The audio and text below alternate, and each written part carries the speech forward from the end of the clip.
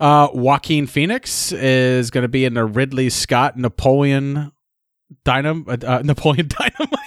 It's going to be... it's Joaquin... No, just picture this. Joaquin Phoenix now playing the older version of Napoleon Dynamite. Tina, you fat lard, come get some dinner. The food. Tina, am I unmerciful? Welcome to Super Movie Brothers. Let's start the show.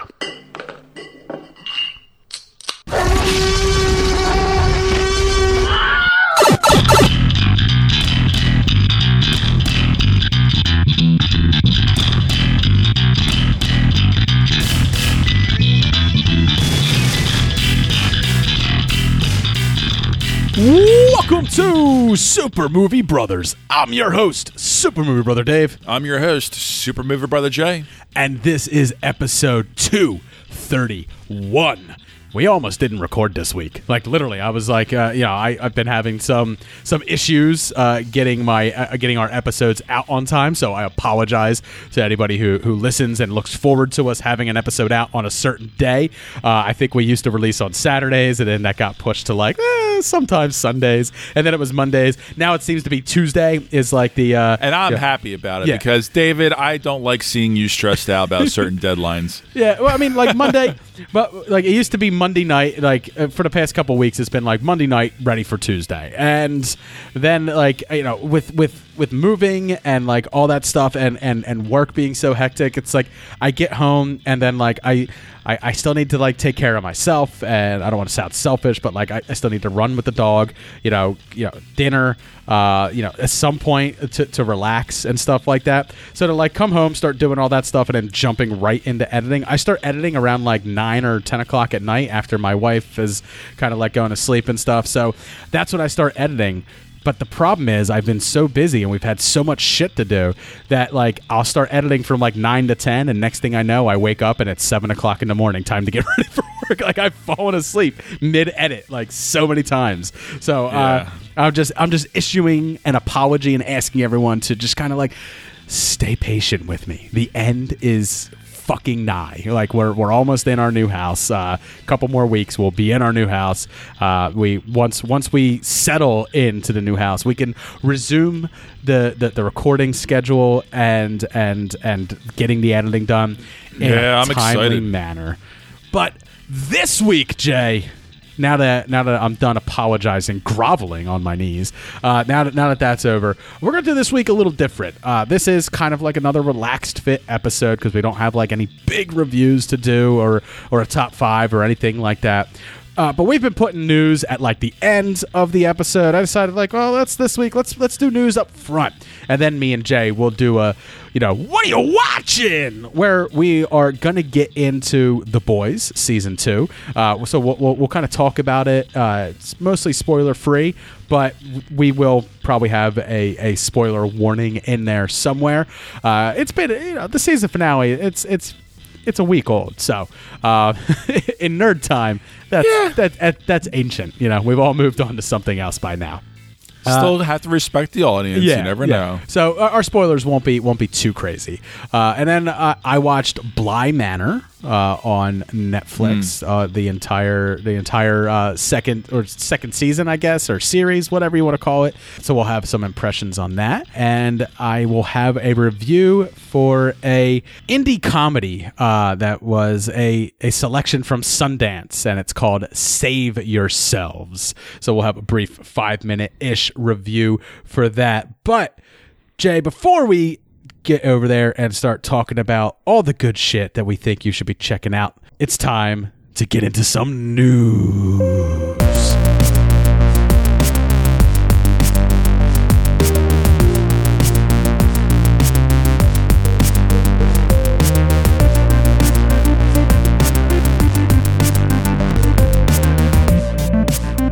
Are you ready? Are you ready, Jay? Are you ready for it?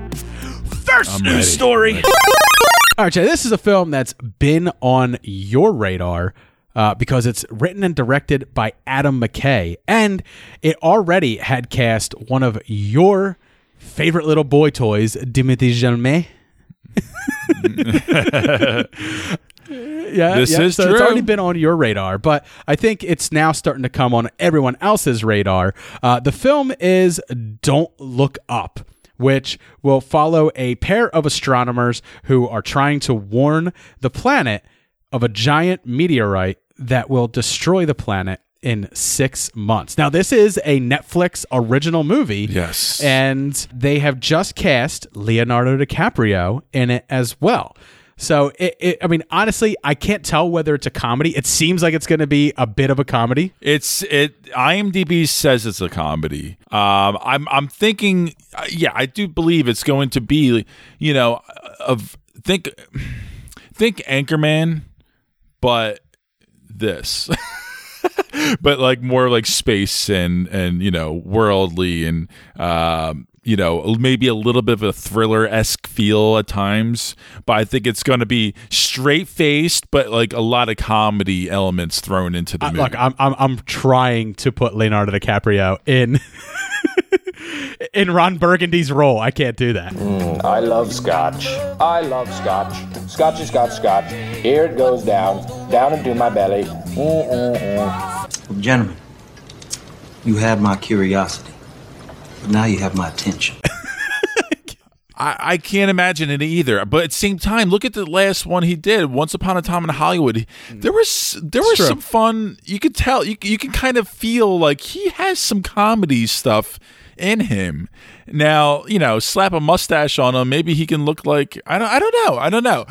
The one thing is, like, Leo would not take this role if he was not confident, because he's very selective, and he does not ever want to put in. Well, I think a lot of his buddies have now worked with Adam McKay as well. Because didn't Adam McKay also do The Big Short? Wasn't that also Adam McKay, or was that? Yes. Okay. Yes. So he wrote and directed it. Yeah. So I think like a lot of his friends in the industry, like the people that he's worked with in the past and stuff, people he probably trusts to work with, have worked with him, and it's all actors love Adam McKay. Yeah, it's incestuous over there. So this has a star-studded cast. It's Leonardo DiCaprio, Timothée Chalamet, Jennifer Lawrence, Cate Blanchett, the ever wonderful Meryl Streep, Jonah Hill, Matthew Perry, Ariana Grande, and Himesh Patel. Now, Himesh Patel, he's not like a recognizable name yet, but this dude's been he was in Yesterday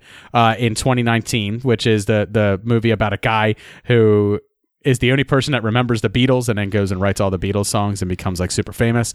But he was just also in Tenet as in a supporting role, and now he's going to be in this with Adam McKay. So the dude's stars on the rise, and then Kid Cudi is also going to be in it. So it's definitely a movie that I'm excited for. I'm actually excited that it's coming to Netflix because given our conversation last week, I'm okay with not the theater experience, especially for a film like this. Yeah, I agree with that, and I don't think it needs a theater experience. And I'm excited. It's a hell of a cast. It's an insane cast. So it's going to be a lot of fun to watch.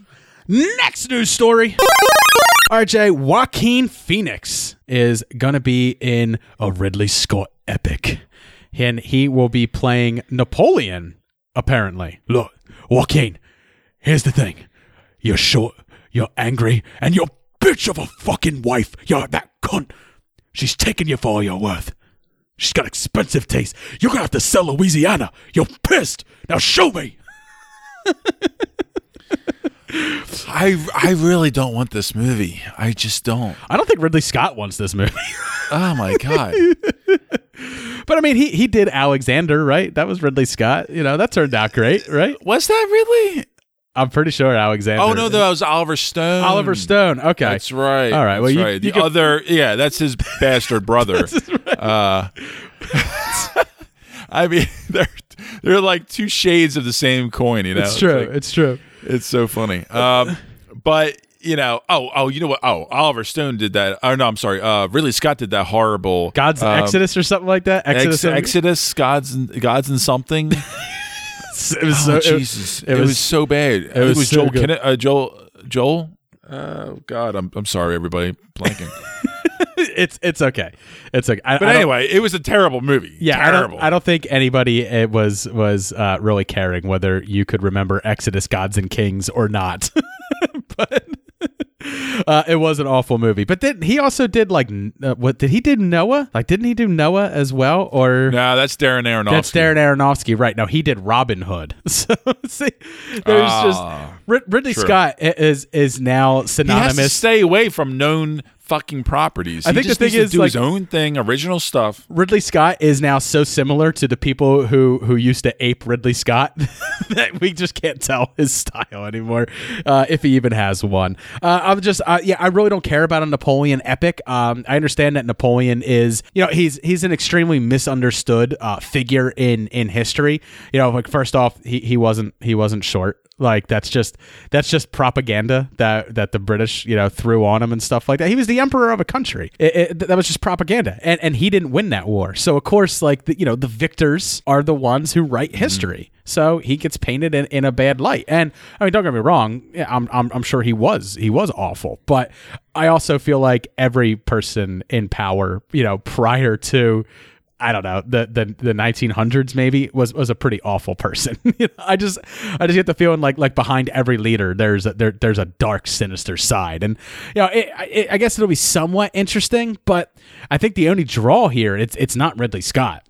It's Joaquin Phoenix. Like, that's the draw. Oh, without a doubt. I mean, Joaquin, as everybody knows, I mean, he's just like I said about Leo, he always delivers. He's always coming to any project, giving it 110%. So we'll see. At this point, I'm so nervous about next year, actually the next 2 years, because we're going to have so much content and there's going to be so many great things out there where you're not going to be even excited about hearing about new projects because there's going to be so many projects around every single corner. Oh yeah? You're sure you're not excited for new projects? Because next news story. All right, Jay, new project that we knew was coming, but has now been it's been official for a while, but the casting is now official. It's George Miller, who I feel like Ridley Scott wishes he was at this point now, and it is the Furiosa movie.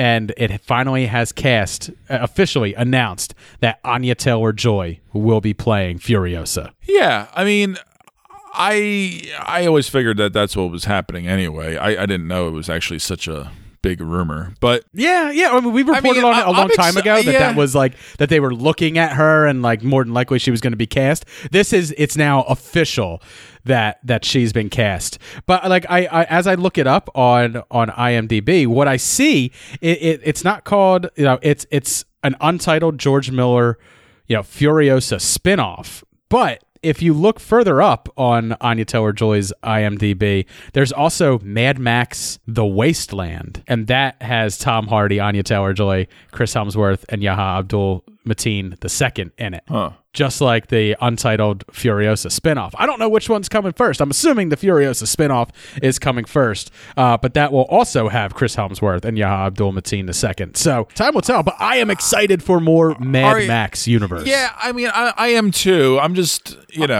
I'm excited for more George Miller. Like, come on. I know. I can't believe he's still alive. Oh, my God. You're like all those people who are like, George R.R. Martin needs to finish the Game of Thrones novels because he's going to die. A few years ago, I saw him. He looked like death knocking on the door. Like, it was just... Who, George Miller? Yes. Or George Railroad Martin? George Miller. Okay. George Miller. I just just know he's way up there. He does a lot of filming in the desert and the dry weather. It's got longevity. Good. Just look at Mummies. Just look at Mummies. They don't go away. It's good. But no, I mean, I'm excited for this. I'm excited for something more in the Mad Max universe, even if it doesn't necessarily have Mad Max in it. While I love the character, I think it's the world, and it was why it was in our dystopian futures lists. It was on both of our lists because we just love that world, and I think Anya Taylor-Joy she's a nice pick to play like a younger version of Furiosa. I like that agree. pick. I would like to see her be a little bit more, I guess you could say, active. So many of her characters and roles are so passive and blasé, about everything. No, they utilize her face so much. So there's so many close-up shots of her. I want to see her like with a wide shot, act, not limited cuts. I want to see her actually perform. That's a better term. I want to see her perform on screen a little bit more instead of this is a Mad Max acting. movie, so don't expect like a whole bunch of dialogue. I mean, I don't think Tom Hardy said more than like 2 or 3 lines. So yeah, we'll see I'm how excited. it goes. Next news story. Well, speaking of things that won't die, Jay, this is something I think we've all thought would be coming back at some point, and now it seems it officially will be coming back. I got to think that something along the lines of El Camino, like the Breaking Bad movie coming out, has and its at least critical success have something to do with this. Michael C. Hall is returning for a limited series run of Dexter. 10 episodes, they're going to close out Dexter's story, as if they didn't already close it out. I think that the reason for doing this, though, is that it was so fucking piss poor the way that series ended. Like, I liked that series, seasons 1, 2, 3. 4 was, all right. We started going downhill, and it was diminishing returns, with each subsequent season after that. And by the time we got to the final season, and if you haven't watched it, I'm super sorry for spoiling a show that ended 10 years ago. With the whole he just drives his boat off into a hurricane, and you watch it capsize, and then they fade to black, and all of a sudden he's fucking up in some logging mountain town. Okay, it's so weird. Yeah, it's just like, what was the point? I understand why he was killing himself. The police were onto him. They knew that he was the Bay Butcher. I believe his sister was dead and or paralyzed or whatever she was, and he was somewhat to blame for that. He didn't have a whole lot going for him anymore. So, it was like, okay, a fitting end. The killer takes himself out of the equation.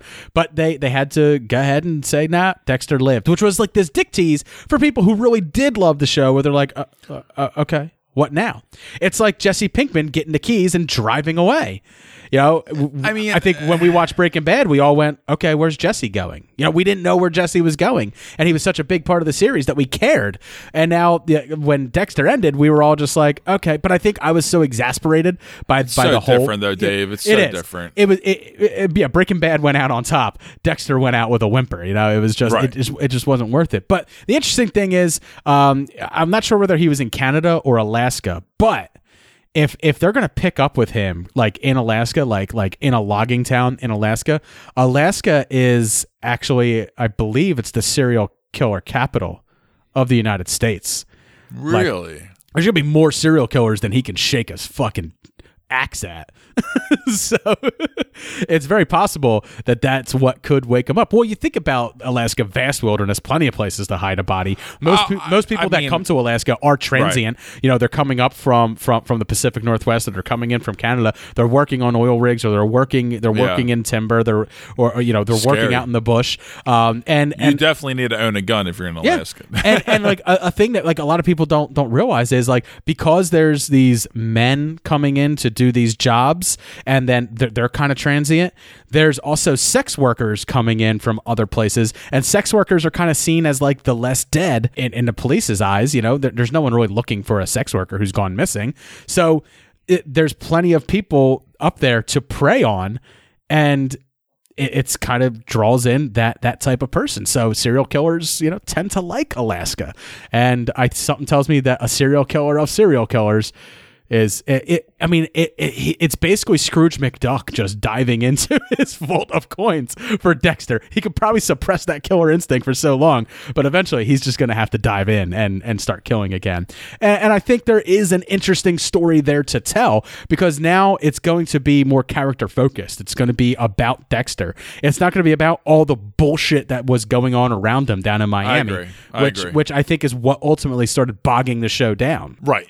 It built up to so many characters where after all that time you had to give each character their due. I got tired of caring who Deb was fucking. I got tired of caring that Angel Batista just got fired or LaGuardia's blackmailing this person. I didn't care about that shit. I signed on to watch a TV show about a serial killer who kills serial killers.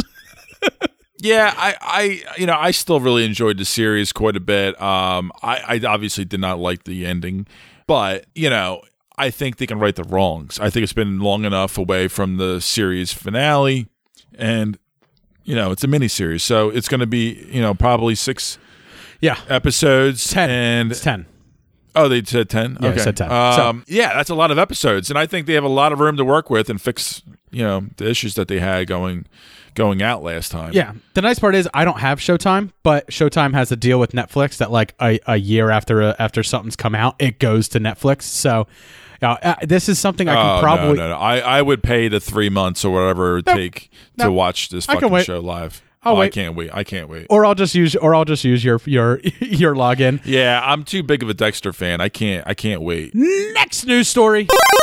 All right, Jay, to no surprise to anybody, Eddie Murphy's Coming to America 2 is going to go direct to Amazon Prime in December. I don't think this movie was going to do gangbusters in the box office, and I think this is an appropriate place to put it. I agree. I don't know if Eddie Murphy's happy about it. Right. But I like I said, I'm sure Amazon Prime is very happy about it. I'm sure Amazon Prime is ecstatic with this. It's a big draw. I mean, as far as like Prime movies go, they don't have a lot going for them. Netflix kind of cornered the market on a lot of things. Like we talked about it when we reviewed, what is it, 7500, that Joseph Gordon-Levitt movie. Like that's where they should be playing with like their movies. They should be trying to knock it out of the park with smaller features. Well, see, this is the issue, Dave. They didn't put out enough movies in general.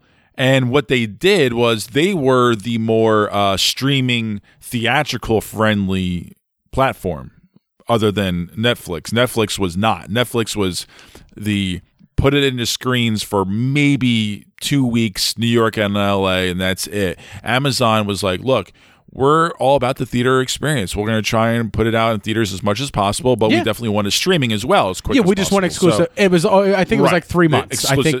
I think like The Big Sick was out in the theaters for like 3 months, and then it came to Amazon Prime. So that seems to be their model. So I just kind of wish more people jumped on it. I wish Amazon Prime had more films on it, original films, like films I can't get anywhere else. But since the pandemic, it's not worth for Amazon especially to put something out in theaters because financially they can't afford that. They're better off just putting it on streaming. Next news story. All right, Jay, what do you think about this? Not long after Robert Downey Jr. Gracefully, I'll say, bows out of the MCU and says au revoir. And with his final I am Iron Man, snaps his fingers and just fades away. He now wants to jump headlong into another cinematic universe. He would like to build a Sherlock Holmes cinematic universe. I mean, how does that work? I'm wondering. What other characters from Sherlock Holmes do we want to follow that aren't Sherlock Holmes? Because we just got Enola Holmes. It was fun. It was fine. But like, we're going to do that again, but with Robert Downey Jr. this time, or like, is this just a way of saying like, no, I want to do 3 more. I want to do 3 more Sherlocks. I'm cool with that. Yeah, go nuts. But what does cinematic universe mean for a Sherlock Holmes? Like, are we going to open it up to like all of Sir Arthur Conan Doyle's characters? Are we going to get like Sherlock Holmes meets Tarzan?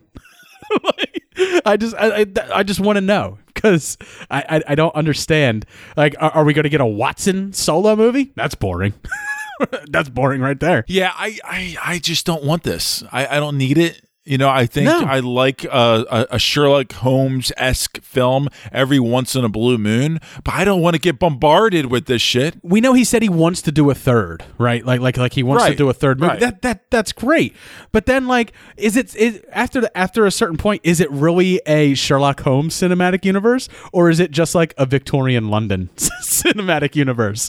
Like, are we just gonna get like a Jack the Ripper movie, and then like I don't know, like where do you go with this? Yeah, I feel like in a lot of ways he probably misspoke. But no, it does say a cinematic universe with multiple spinoffs. Oh gosh, actually, yeah. Ugh. Like what spinoffs? Look, I've read some of Sherlock Holmes, but I'm pretty fucking ignorant to it for the most part. But really, like when I read a Sherlock Holmes, I'm crossing my fingers that COVID fucks us in the ass. I just don't want it to happen. I really don't. Right, but when I think about Sherlock Holmes, like I think about Sherlock fucking Holmes, I don't think about like a Dr. Moriarty movie or anything else. I'm just confused by the concept, and it sounds a lot like, I mean, the Universal like monster universe, that their dark universe, that was more baked than this. Like, this is half baked at best. Right. Yeah, and guess what? Especially with theaters. Are you kidding me? You want this to be a theater experience? No way. I don't know. Nobody's gonna be seeing It doesn't these say side- that. It doesn't say that. Well, okay. Now, if you're going to be doing that shit on Netflix, perhaps, maybe. But you really hit it, in the jugular with the Enola Holmes. I mean, that's exactly what they wanted to do. It was a little bit bloated, but it was exactly the way they wanted to make the film, and it was a lot of fun, and it was enjoyable, and it was a different spinoff of the Sherlock Holmes-esque films. Right. And, it worked. But, with the Jude Law, Robert Downey Jr., saga with, you just don't want, I don't think this is necessary. I really just don't. I would like to see a third movie. I would. I'd like to see a conclusion, a good one. And that's all I need from them. I don't need any more. Next news story. All right, Jay, there is a new DC television series that has been greenlit for HBO Max, and I actually have HBO Max, Jay. I have it now. I'm one of. It's a great app. It's a great one. I'm one of the bigger people. I feel better. Like Yeah. I feel more worldly now that I have HBO Max. He is one of us. He is one of us. They have greenlit a Green Lantern Corps television series. Now, previously, we all had thought that the Green Lantern Corps was going to be a film, and they were going to start sowing the seeds for it in Snyder's original Justice League, because there was going to be there was Green Lanterns in it, but Well, and also, let's reiterate, this is live action. This is not animated. So yeah, this is a Right. live action series. But one of the things that I find most interesting about it is, first off, it's going to be a Berlanti production. Berlanti production is the one that does all of the Titans series that is on. I guess it'll be on HBO Max now as well, but it's also on the DC Universe app. I believe he's also involved with Doom Patrol, but then he's also done the Arrow series, the Flash series, Black Lightning, Legends of Tomorrow. All those CW shows, all the DC basically shows are through Berlanti Productions. And they claim that this is directly from them. It'll be a bold adaptation of iconic comic book franchise, a saga spanning decades and galaxies. Green Lantern will depict the adventures of a multitude of Green Lanterns, including Guy Gardner, Jessica Cruz, Simon Baz, and Alan Scott. Earth's first Green Lantern, who, true to the comics, is a gay man, and many more. The series will also include the fan favorites such as Sinestro and Kilowog, and will also introduce you to new heroes in the ranks of the Green Lantern Corps. Now, that's all very interesting. I kind of like what they're saying here. It's not going to focus on one specific character. Like, I'm kind of picturing like a space detective drama, like a space Law and Order. You know what I mean? Like, because that's what the Green Lanterns are. They are a police force for space. But in those names that they mentioned for the Green Lanterns from Earth, Guy Gardner, Jessica Cruz, Simon Baz, and Alan Scott, they missed the 2-3 technically like big names for Green Lantern in the comic books. Where's Hal Jordan? Where's John Stewart? Where's Kyle Rayner? Like those guys were like those were the ones those are the Green Lanterns I grew up with. I know Guy Gardner's always been out there, and Simon Baz is kind of like the newer Green Lantern and stuff like that, but where are those guys at? Because like that's the story we've all been waiting for, and I wondered, like, are they saving them for a movie? Like, is this because we know that the Batman's coming out, but we also know that there's going to be a GCPD series coming out, which will basically be also on HBO Max, and it's kind of like a companion series. Is this the series before the film, but also like a companion to a Green Lantern film that could be coming out at some point? Where they're saving their big names like Hal Jordan and John Stewart for that. Yeah, I'm not exactly sure how they're going to, I'm not the best one to talk about Green Lantern. We have a friend who has all the knowledge in the world about Green Lantern, and he can have the spotlight for this category. But I don't really know. I'm excited. I'm intrigued. But I want to know what Duty thinks of this, because I know Duty is a massive Green Lantern fan. He's got a fresh tattoo. Yeah, I'd like to see what Mr. Dutram thinks of a Green Lantern series coming to HBO Max, and specifically, I want to know what the the lack of, basically the two big Green Lanterns, Jon Stewart and Hal Jordan, what that means for the series. Would you be disappointed if they're not in it? And not just Duty. Anyone else, reach out to us. Let us know. Next news story. All right, Jay, final news story. This is all but confirmed, but still very much in the rumor mill category. I assume that this is rumor because there's not quite ink dry on contracts yet, and Sony is probably a little gun-shy in announcing officially. But all reports are pointing to that Tobey Maguire and Andrew Garfield will both make appearances in Spider-Man 3. And also, supposedly, Spider-Man 3 may quietly already be filming in Queens, New York, as we speak. Yeah, I mean, I'm okay about it. I'm okay. I mean, I'm intrigued. It'd be kind of fun. It'd be exciting to see in theaters. Well, if you're universe hopping, that's kind of fun, right? I mean, there's also rumors out there that they are casting a Miles Morales as well. Okay, interesting. Yeah, possibly even like an older Miles Morales and a younger Miles Morales. Now, that's far further up, the rung of the rumor mill than this is. But supposedly, Tobey Maguire and Andrew Garfield are basically on board. And if this is a multiverse, traveling Spider-Man, it kind of makes sense. I like it. I'm not against it. I like bringing it all in. I'd like to get Sam Raimi just to direct all the Tobey Maguire scenes. Or just have him dancing nonstop. Oh God! Just have him direct just a tip. Yeah, just give us.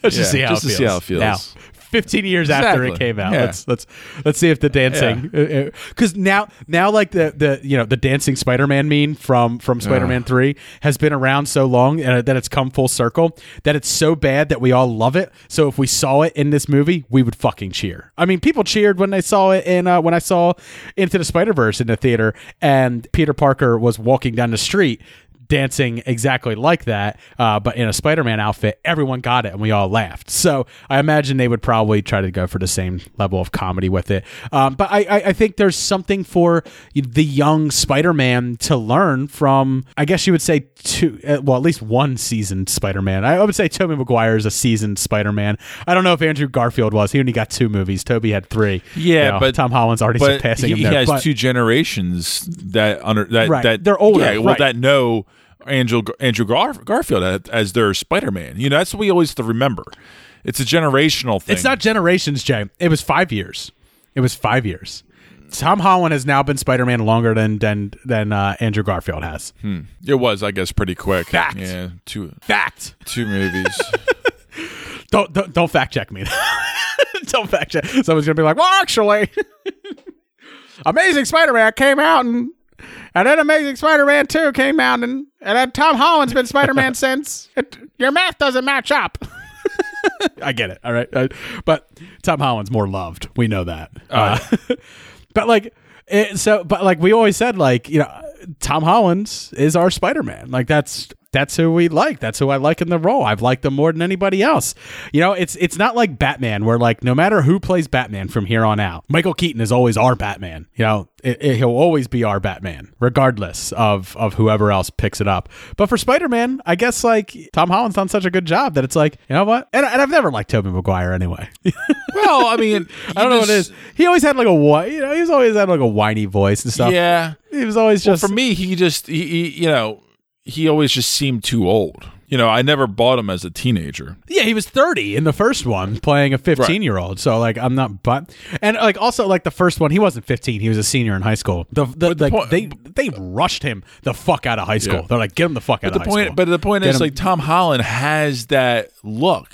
You believe him as a high schooler, and you believe him as a kid, innocently going boyish charm because he's a boy, actually going through these things for the first time and actually being excited and actually getting conflicted feelings as far as his powers and his friends and his family and what to do with all of this. And it's just so well executed. And on top of that, I think the writers are inspired by him as well, because they're writing for him. And they know he can pull off a proper Spider-Man and proper Peter Parker. I don't know. The way you're talking sounds like you might be pulling off the Tom Holland. All right. do it for our news this week. Coming up, me and Jay got our What Are You Watching? As well as a brief review for Save Yourselves. What are you watching?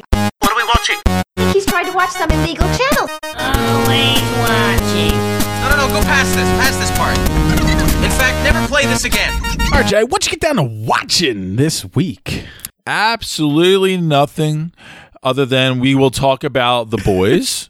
Well, let's talk about the Boys right now. Let's Boys do it. season 2. Awesome. It's wrapped. It's all wrapped up. Nice, tight, neat little Yeah. bow. And just reflecting on this season now that it's been almost a week since that season has ended, and looking back at the first season, I gotta say, man, that third episode. That was the pinnacle of this season. That was the height of this season. I agree. I don't think it quite met that height. There was a few moments at the end where I was like, fucking A. You know what I mean? Like, where you're just like, it had some great things, some great zingers, a lot of great shots. It really did.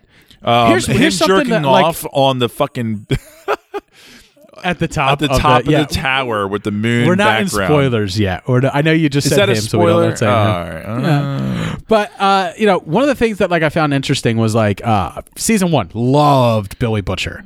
This season deconstructed Billy Butcher. It made the Cockney asshole that he was in season 1 shined a light on who he is and why he is that way, and then made you feel sad for him, but also grow to hate him.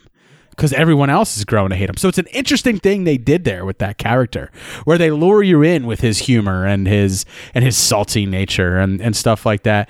And then they shined like a light on it this season, where you're like, you thought it was funny, but really it's coming from a place of pain and hate and hurtfulness. And people don't like him. He's actually what's wrong with the world. It's like, oh. Because he deals in absolutes. He deals in black and white. You're a soup, you're dead. Why? Because I fucking hate you. That's why.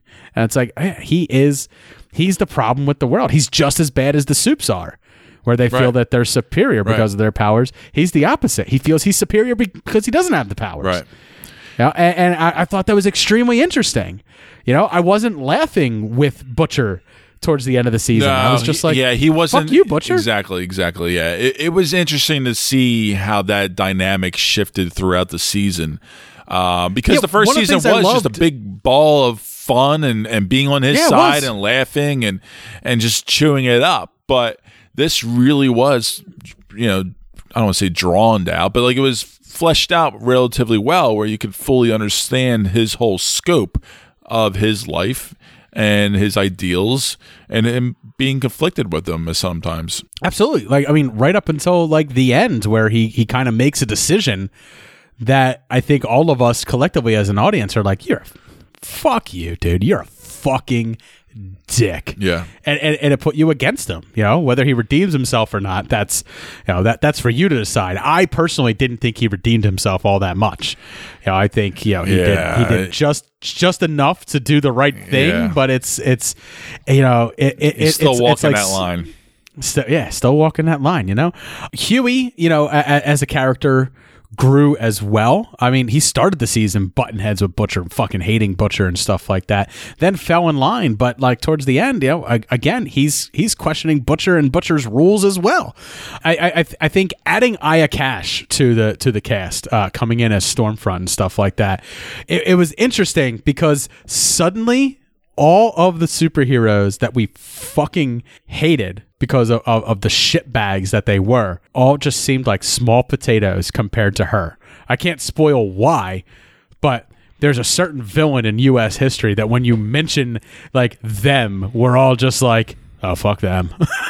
You're one of those? No, I could never get behind you. Of course, some could argue that our nuclear weapons and our space program were successful because of those people. But anyway, Stormfront, she had an interesting dynamic because suddenly it wasn't Homelander anymore who was this ultimate big bad. He was just kind of like a dickish teenager. Homelander was just a kid who was given a gun and he takes no responsibility with his powers. But now there's this person who has real plans. Homelander was just he's the super fucking ego, like, and that's all he is. He's a fucking ego. He's a personality, and he's a piece of shit. But Stormfront comes in, and she's a person who has actual plans and ideas and machinations that are put into place that are truly fucking evil. Yes. And suddenly Homelander, in comparison, you're just like, well, I mean, yeah, he's a giant fucking tool. He's a fucking dick. We fucking hate him. Stormfront actually wants to like do some truly awful things. Exactly. She has deep-rooted on a mass scale. Yes. Deep-rooted hate towards many people, and is a vicious politician of sorts within, like, I guess you could say, the soup world. The way she orchestrates things and manipulates things and uses and abuses her powers. Also, what I found interesting was that, throughout this season, the humor, while the first couple episodes, I felt like they kept a lot of, especially episode 3, they kept a lot of that pace that they had set in the first season. It felt right back like putting on an old pair of jeans. Like, it felt great getting back into that groove. But they slowly again deconstructed that, and there was less humor as it went along, and the humor that was there was a little bit more sick, a little bit more twisted, a little bit more, you're definitely going down the rabbit hole with the series at that point. And I liked it. I really enjoyed this season a lot, but I think ultimately what it comes down to is put both of them up next to each other. Which one do you like more? I like season 1 more. I thought it was better paced. I thought it had a clearer direction with its story. I think this season meandered with its story a little bit. It seemed like every week it was a new MacGuffin that they were kind of going for, until we finally got the big reveal of who the big bad was and who they really needed to take out this season. And then it kind of got back on track. But there was this period where, like, episodes 4 to, let's say, like 6 or 7, where I kind of felt like the story was getting lost a little bit, and we were just kind of like having fun with the boys. Mm-hmm. But I settled into it pretty well, where I was like, okay, I mean, I'm kind of cool with, like, this is how it goes. We also get some flashbacks as well, which was interesting. Some backstories for all of the characters that are a part of Butcher's boys. We get a little bit more backstory into Billy Butcher himself. We get a little bit more backstory into Mother's Milk and into Frenchie. But I think the person who I found myself, and I don't know why, but I found myself rooting for this guy so much, was Chance Crawford's The Deep. Yeah, Chase Crawford is he's got some fun humor in the show. Well, I think it's because I just like him. I just fucking like him. I like him here. I like him in it. I love to hate him. And he does such a good job. Well, he was the first fucking witless idiot. Right. He was the first character that we were introduced to that was an obvious, complete piece of shit. And then immediately since then, he's in that redemption card. Like, he's an outcast. Yeah. He's completely out there. He has to find himself. He needs to redeem himself, and he really tries to change. He's in a cult. Like, he has to join a cult to find out who he truly was and stuff like that. He became lost. Yeah. But it was great fun, like, watching him throughout the season, really, and stuff was. like that. Yeah. And it's amazing how they kind of, like, he bookended the season. It was really interesting. Yeah. Like, he had a big role in, like, the first couple episodes, and then he has a bigger role, like, towards the end. I was like, that's interesting that this character, who I assumed after, like, the first season was just kind of, like, cast off and we were done with, but I really liked that they brought him back, and they keep the character interesting, having him being involved with this Scientology pretty much cult. And unfortunately, he has superpowers that are very costly for Amazon to produce. So, having some character go underwater or be in the ocean and swim around or something like that, right. It's very costly for them to do that. So they have to pick and choose how to use him within the series as much as possible. I'd like to know, in the producers meeting, how much did it cost to crash a boat into a sperm whale? That All right, we got this scene. that worked really well too.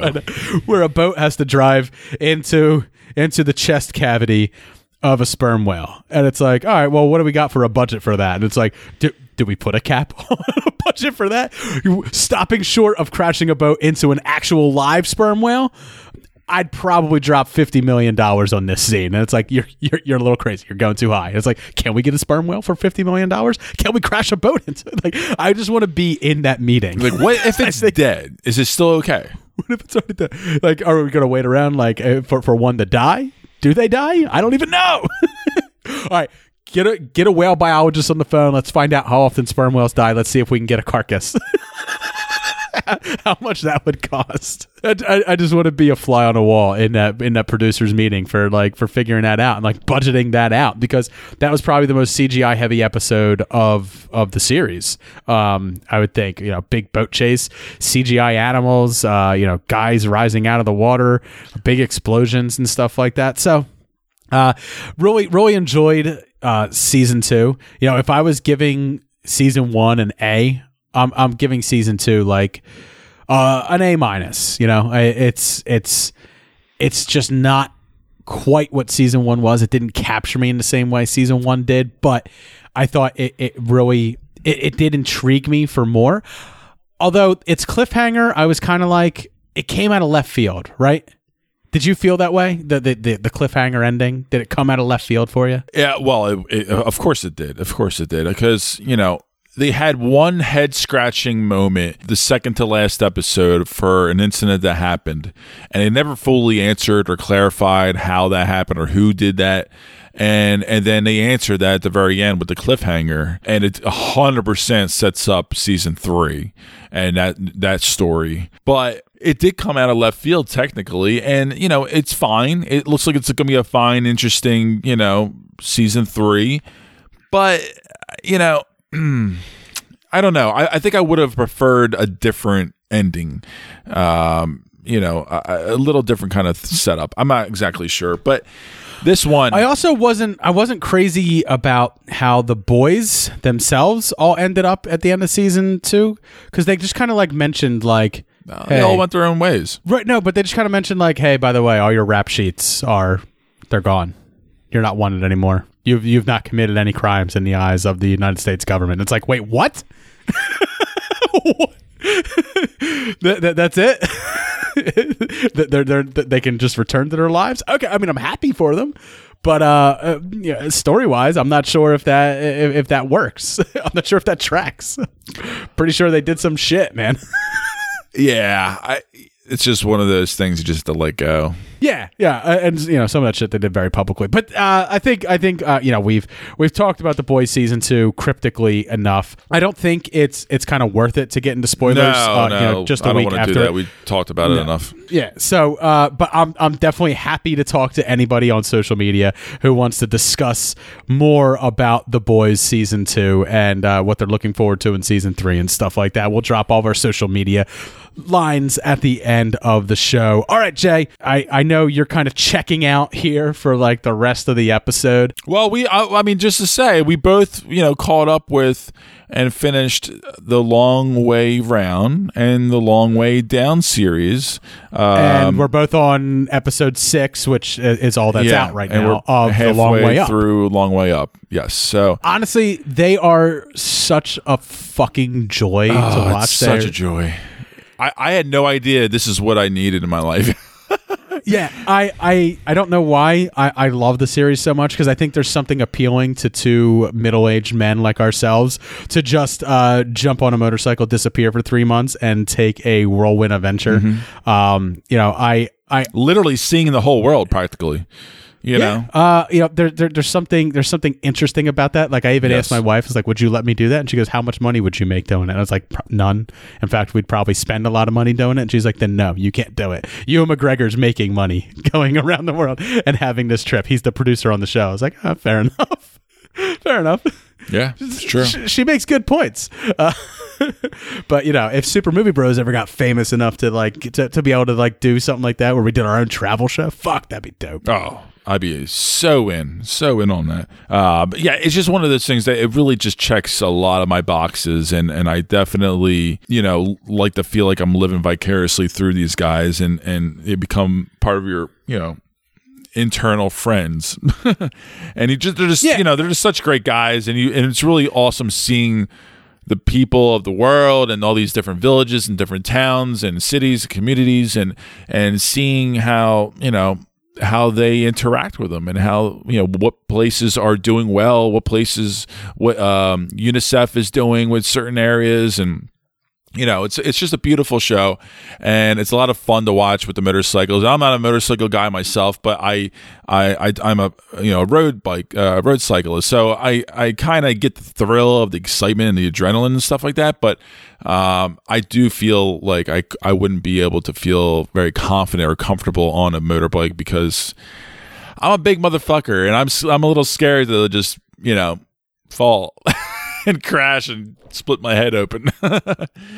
I can't stress this enough. If you haven't seen them, and you still are one of those people that has Apple TV, then they're all on Apple TV right now. Yes. Check them out. All right, Jay.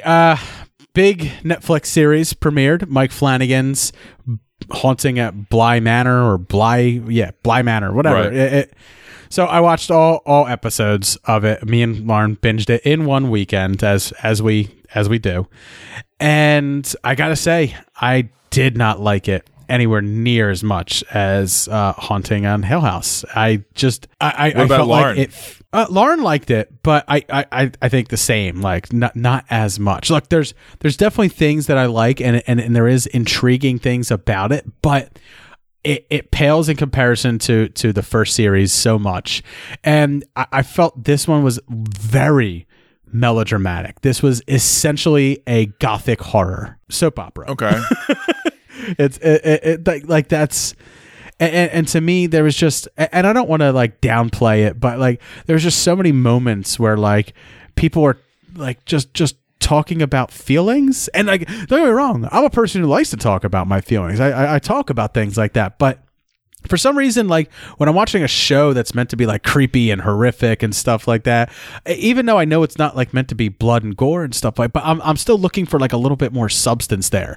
Like I think really they pushed the ghost story to the side a lot this season, and they really focused on their main character, which can be done well if you have an interesting main character, but I don't think our main character was interesting enough. We followed a whole family the first time around, so we got into the inner workings of a family and the dynamics that are at play there.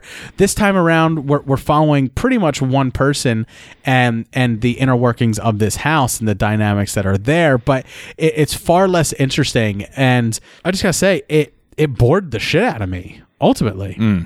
Here and my biggest problem is in one of the final episodes we get a cliffhanger. I won't say what it is, but that basically the main baddie ghost catches one of our main characters, and they leave it at a cliffhanger where you're like, oh shit, this person who's a main character is going to fucking die. Then the next episode they spend the entire episode on a flashback explaining that ghost's entire story. And then the episode after that is the finale, and they spend the first 10 or 15 minutes focusing on something else and not the big cliffhanger that they left it on. And I think it was like episode 7. You can't do that. Yeah, you just can't do that. It's terrible TV making. The Exactly. showrunner fucked it up. And I don't know if that was Flanagan or not, but if this was a week-to-week show, right? It's essentially like what South Park did years ago when they're like, we're going to reveal who Cartman's father is. And it's like, oh my God, who is it? Is it John Elway? Is it the entire defensive line of the Denver Broncos? Is it this character? Is it that character? And then they take like a whole, like practically like a season off. And then they come back, and instead of telling us who Cartman's father was, they gave us a Terrence and Phillip episode instead. And you had to wait to the next week to do it. It's essentially the same type of bait and switch. Your character that you're supposedly growing to love and care about throughout the show is in a moment of dire straits, and it's a big cliffhanger. And then you give me a flashback episode, and then you give me 20 more minutes of boredom before you catch me back up with that character and whether they're going to live or die or not. And it's kind of like you took me out of the experience. Yeah. It loses the continuity of the whole series and the flow. Look, if you liked Hill House, check it out. But I just be forewarned, I don't think it's as good. So I kind of want to like temper your expectations, because I really went into this wanting to love it like I loved Hill House. Right. And, like I like Dr. Sleep, because you and I love Dr. Sleep. That's Flanagan, man. I know. It was an A movie for me. I loved the movie. So I went in hyped, and I might have gotten myself burnt by doing that. But I still can objectively say, looking at it from at a distance, was it subpar or was it average? I mean, was it like a C, like a average, just average, man. And I gotta say, like, the last episode just fucking drags. It just fucking drags. Like Lord of the Rings, there was like 6 different moments where you could have ended that shit. It just fucking kept fucking going, never stopped. And even then, by the time it ended, it wasn't like it didn't feel like a horror story at all, And I understand, like, they even said it's not a ghost story, They kind of like tell you at the very end, they're like, you lied. You told us you were going to tell us a ghost story, but you told us a love story. And she's like, oh, did I? And it's like, what the hell is that? I don't want to bitch, I came here for a ghost story. Don't bait and switch me with your fucking soap opera bullshit. Anyway, so just be forewarned when you're going into Bly Manor. All right, Jay, and then I think I did watch a show on Apple on HBO Max, because I have HBO Max now, and I did recommend it to you. I think you're going to like it a lot. It's Love Life with Anna Kendrick. Very interesting, following your early 20s to your early 30s, the love life that you have through that, and the people that you date, and the connections that you make, and the friends that you have, and how you all change and grow up. Very interesting. I liked it a lot. Me and Lauren both really, really enjoyed it. So if you have HBO Max and you haven't checked out Love Life, 100% recommend. And then finally, Jay, the thing that I watched that I sent you the trailer for, and I was trying to get you excited for it too. This is the one that was a Sundance selection, and it's called Save Yourselves. Okay. 1, 2, 3. Hello, this is Jack. And Sue. We are going offline for 1 whole week, but we will be back June 9th. We're not checking our email either, guys, and we're not kidding. Okay. Bye, world. Okay, bye, guys. Thank you.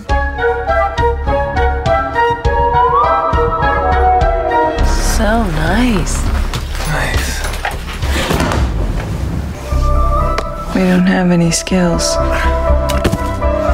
The urge to take out my phone is very strong. I've been wanting to YouTube how to make a trap to catch a rabbit so bad.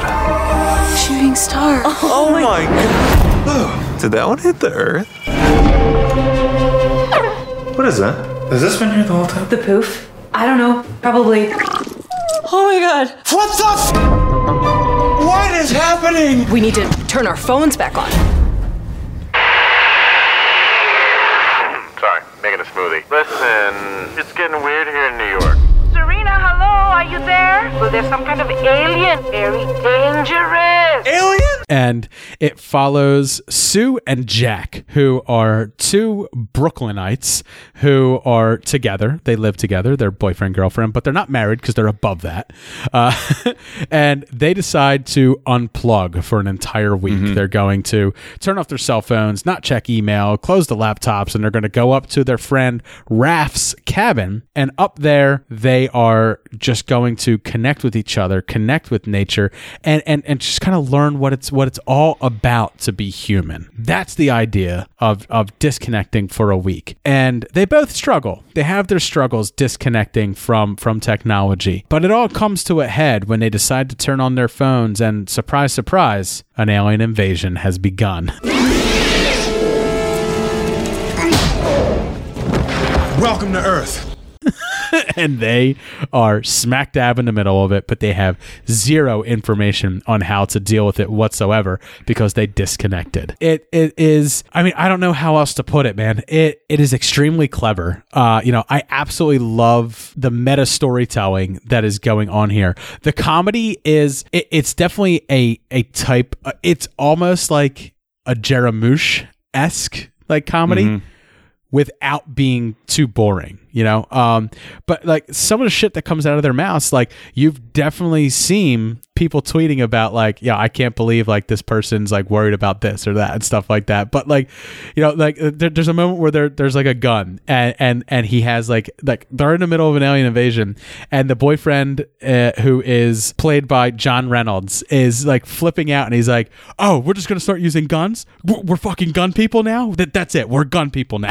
It's like, he's so upset about the idea of just using a gun. He's been so against it. And it's like, oh, circumstances, right? Like, it just seems like they really nailed the tone of what they wanted to do. 100%. And this was a tricky one to pull off. And I think from what I saw on the trailer, they pulled it off because it does look like a lot of charming fun. It really is. It's a very dry-witted type of comedy, but its social commentary is so fucking on point. And that's the thing that I love about like these type of movies. Like I talked about Extraordinary and where it's like it really leans into the quirkiness of itself, where it allows itself to not apologize for it, but like really make that an aspect of the movie to grasp onto and enjoy. And this one, while being completely different, does something extremely the same. One of the nice things is like it has such a small budget, but it does so much with that small budget. But it just does so many things right as well,